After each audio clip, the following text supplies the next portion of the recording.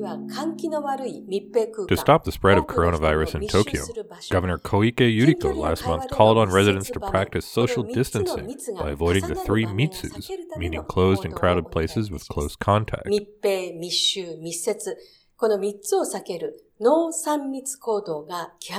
As cities and nations all over have adopted similar guidelines, some of the world's most vulnerable populations have been overlooked. Human rights activists and medical nonprofits are calling on the Whether refugees, migrant laborers, or in some cases people jailed while waiting trial or for minor violations, these groups have little hope of practicing social distancing and are now highly susceptible to coronavirus in crowded camps, housing, and holding facilities. Singapore's coronavirus numbers have skyrocketed in the past few weeks, propelled by a surge in infections among its migrant workers. While residents of Tokyo avoid the three mitsus to prevent contracting the coronavirus, hundreds of refugees and asylum seekers remain locked up in close confines in the Tokyo Regional Immigration Bureau, with seemingly nowhere to go and no way to protect themselves. What is this detention center, and who is being detained there? How many people are being detained, and why are they there? What are conditions like inside the center, and what steps are officials taking to stop the spread of coronavirus inside? And finally, how does treatment of detainees illustrate the Japanese government's attitude towards refugees more generally? I'm Tristan Grunow, and this is Japan on the Record. For more on refugees detained in Tokyo, I talked with Dr. David Slater, Professor of Cultural Anthropology in the Faculty of Liberal Arts and Graduate School of Japanese Studies at Sophia University in Tokyo, as well as Director of Refugee Voices Japan and advisor to the Sophia Refugee Support Group. Dr. Slater recently co-authored an article in the Japan Times entitled, "If the Virus Gets In, It Will Spread Like Wildfire." I started by asking Dr. Slater to describe the detention centers and tell us more about the people detained there.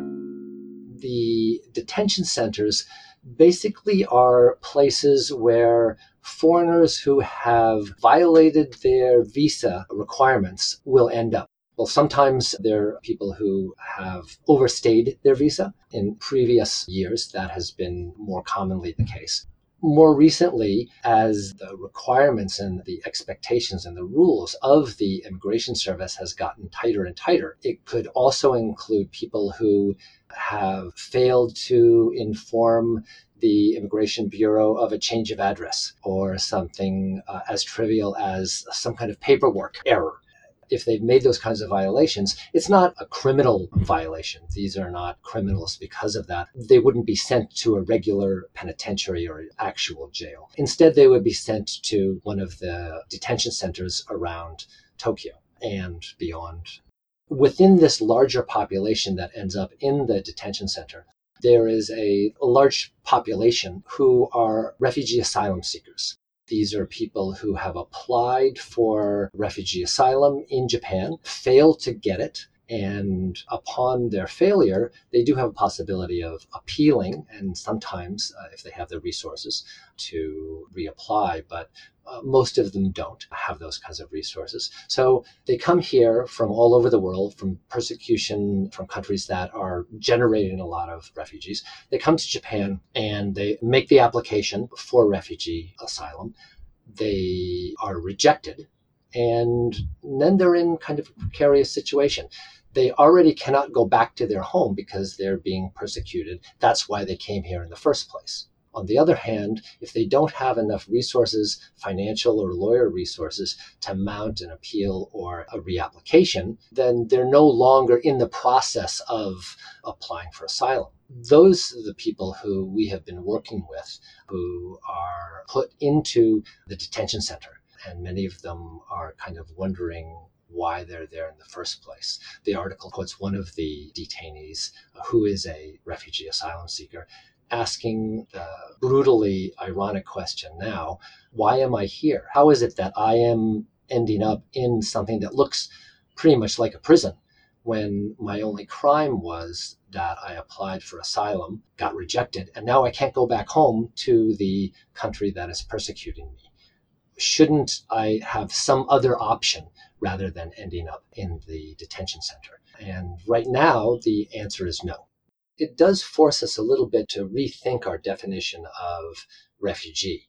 Oftentimes, kind of the paradigmatic image of refugee might be a Syrian whose house is bombed, takes all of their belongings and walk across the border into a refugee camp in Turkey or Lebanon. The people who make it all the way to Japan are a different kind of refugee, a refugee oftentimes with somewhat more means, who are able to leave before they see the deterioration, what is sometimes called general violence in the street, before things get so bad they're unable to protect themselves or their families. So this refugee is somebody who is coming to Japan because they imagine that Japan represents a safe haven. Unfortunately, what they find when they come to Japan is that the rate of recognition is less than 1%. So fewer than 1% of the people who apply for refugee status are given recognition. This puts Japan wildly out of sync with any of the EU countries, with any of the developed countries, and certainly as the third largest economy in the world, it's a puzzling statistic for most of the rest of the world. As you mentioned, Japan is only admitting less than 1% of the people who apply for refugee status. And it makes me wonder, how many people are we talking about per year? And then do we have any good numbers or statistics on how many people are actually in these detention centers right now? Yeah, looking at the total number of refugee applicants, it seemed to hit a peak in 2017, where there was almost 20,000 applicants. 20,000 applicants, if you put that number within the EU, we are about the eighth largest. So it's a big number. It's not big like Germany or France or the US, but it's certainly bigger than many of the EU countries. But of the almost 20,000 who applied, 12,000 were processed and only 20 were granted refugee status. So that's not 20% or a multiple of 20. That's just 20 individuals. The following year, they made the process to apply more difficult, and the number of applicants in 2018 went substantially down, almost by a third, and they did increase the number of acceptance to 48, I believe. This is still substantially below 1% and still puts Japan way out of line with any kind of trajectory of other similar nations who are playing a leading role in the geopolitics of our world today. Within the detention center itself, this Shinagawa Detention Center has about as many as 500 people can be housed, both men and women. It's about 2/3 men at this point, we think. We don't really have good numbers either on exactly how many are in at any given time, how long they are detained, or what is the country of origin. Without these basic data that places like Amnesty International have been calling for quite a while, it's very difficult to get a full picture of what is going on. What we do know from the different advocacy organizations is that the length of detention has been getting longer. So people are being detained for a longer period of time, oftentimes with no idea of how long that will be. Some people who are in detention say this is actually worse than jail, because in jail, at least you know that you will be in jail for 18 months or 20 years or whatever else it will be. In detention center, you're not given a set time for how long you will be there. So you don't know if you're getting out soon or not soon. So psychologically, it makes it very difficult to kind of prepare yourself for surviving your stay there. The other kind of psychological burden, in the words of one of the detainees, is that in some ways, this is like a jail that you can walk out of any time. So if you're willing to go back to your country and pay for your ticket, usually that's great. The immigration service want you to take that option.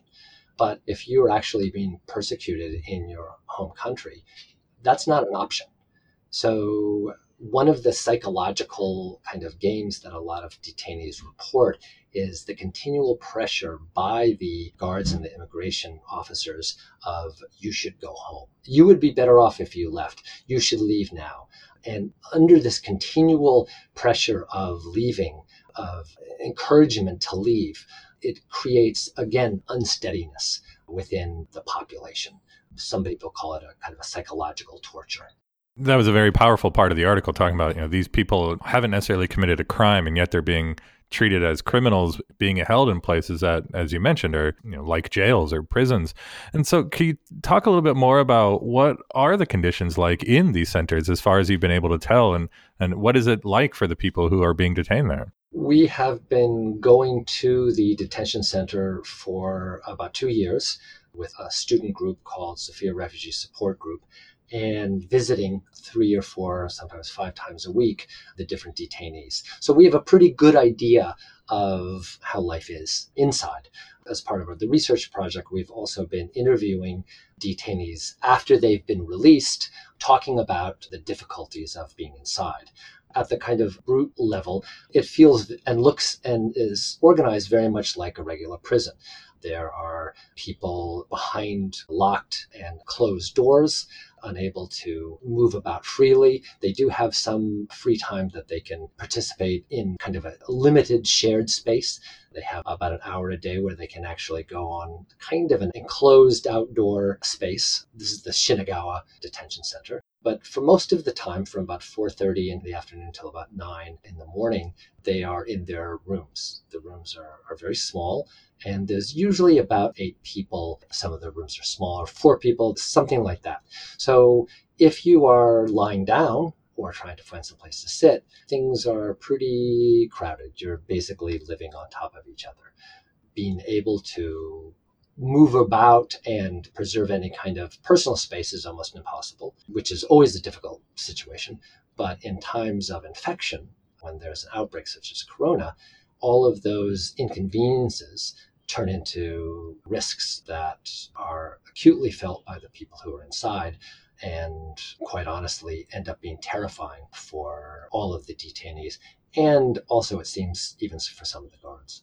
As we've seen around the world, some of the most dangerous vectors for spreading the coronavirus are these jails. We've heard stories about Rikers Island in New York City, or other types of cramped housing conditions like migrant labor housing in Singapore. These detention centers, too, are at risk of spreading coronavirus to the people being detained there. Have the government officials there taken any steps to prevent the spread of coronavirus inside the centers? They have explained that they are making more of an effort to wipe down some of the surfaces. They do distribute masks about once a week. But for most of the people who are inside, they really don't notice much of anything at all. Having some of the surfaces wiped down would be some kind of solace to some people. But there's so many people using so much of the same spaces that it's almost impossible to keep this kind of space clean. Moreover, the ventilation in these spaces, especially the detention center in Shinagawa, has very poor ventilation, and many of the detainees talk about that. So you end up in a situation where they're unable to move, they're unable to keep clean the small spaces that they are forced to live in, and the air around them becomes kind of like a soup of everybody else's shared germs. We were talking before about these kind of comparisons to places like Rikers Island, and especially how with the coronavirus pandemic, these places of very close confines and cramped quarters are becoming hotspots for coronavirus. And in fact, officials in Rikers Island in New York were actually trying to get people out of jail, especially people who were nonviolent offenders, or in some cases people who hadn't even been found guilty of anything yet. And so in this case as well, we have people who, as you said, aren't criminals. They haven't broken a law. I mean, did it ever cross the mind of officials say, it would be actually in the interests of welfare to let them out? It is amazing. No matter how careful you are in trying to create some sort of social distancing or hand washing and cleaning the surfaces, it's impossible to achieve that in an institutional context. There's no set of actions that you can take to make this safe. And the only option actually is a reasonable one, is release. Because these people are actually not dangerous criminals, they've not broken any laws usually. Their biggest violation is they've come to Japan in order to seek asylum. It's not so hard to imagine that they would be released into the general population. Japan has been very slow in considering this option. Although in the past week, we have heard of releases of as many as 50 people from the detention center here in Shinagawa, or 50 people up in the detention center up in Ibaraki. But 50 people in a population of almost 500 is not going to make a huge amount of difference. It's still a relatively precarious and overcrowded situation. That said, release is not always the easy answer either. These people, the longer they're in there, they've used up the little bit of money that they did have. Their social connections have deteriorated while they are there. And so suddenly releasing them into the general population is oftentimes a very difficult situation for the released detainee, him or herself. This is the kind of situation that oftentimes they will end up with no place to stay, not enough money to feed themselves. The support structure for refugee asylum seekers is not very developed in Japan. There's not much support the way there is in other kinds of countries. And we've already talked to a couple of people who have been released and who are now homeless or on the brink of becoming homeless. And of course, becoming homeless brings with it a whole nother set of corona risk vectors. The real problem is, why are so many people being detained in the first place? Why, if they are asylum seekers, and then as opposed to real criminals, why should they be detained for such a long period of time, preventing them from making their case and gathering up the kinds of resources to mount an appeal or a reapplication? Maybe it's the underlying condition of the detainee system itself that is the problem. To make it even more complicated, what we see is Japan is one of the most generous nations in donating money to refugee support around the world. So, for example, they're almost always in the top 2 or 3 or 4 in their donations to the UNHCR, or the United Nations High Commissioner for Refugees, which is the part of the United Nations that oversees refugees around the world. Some critical voices say Japan, like many rich countries, are willing to pay to keep refugees far away from their shores. They're very generous abroad and yet accept almost nobody into the land of Japan itself. I don't think that would be an unfair characterization, and I only wish more of the refugees would have done this research to understand that here is quite possibly the worst place many of them could have decided to come. I'm Tristan Grunow, and this has been Japan on the Record, the podcast where scholars of Japan bring their expertise to bear on issues in the news. Hosted and produced by Tristan Grunow of the Council on East Asian Studies at Yale University. Thank you for listening.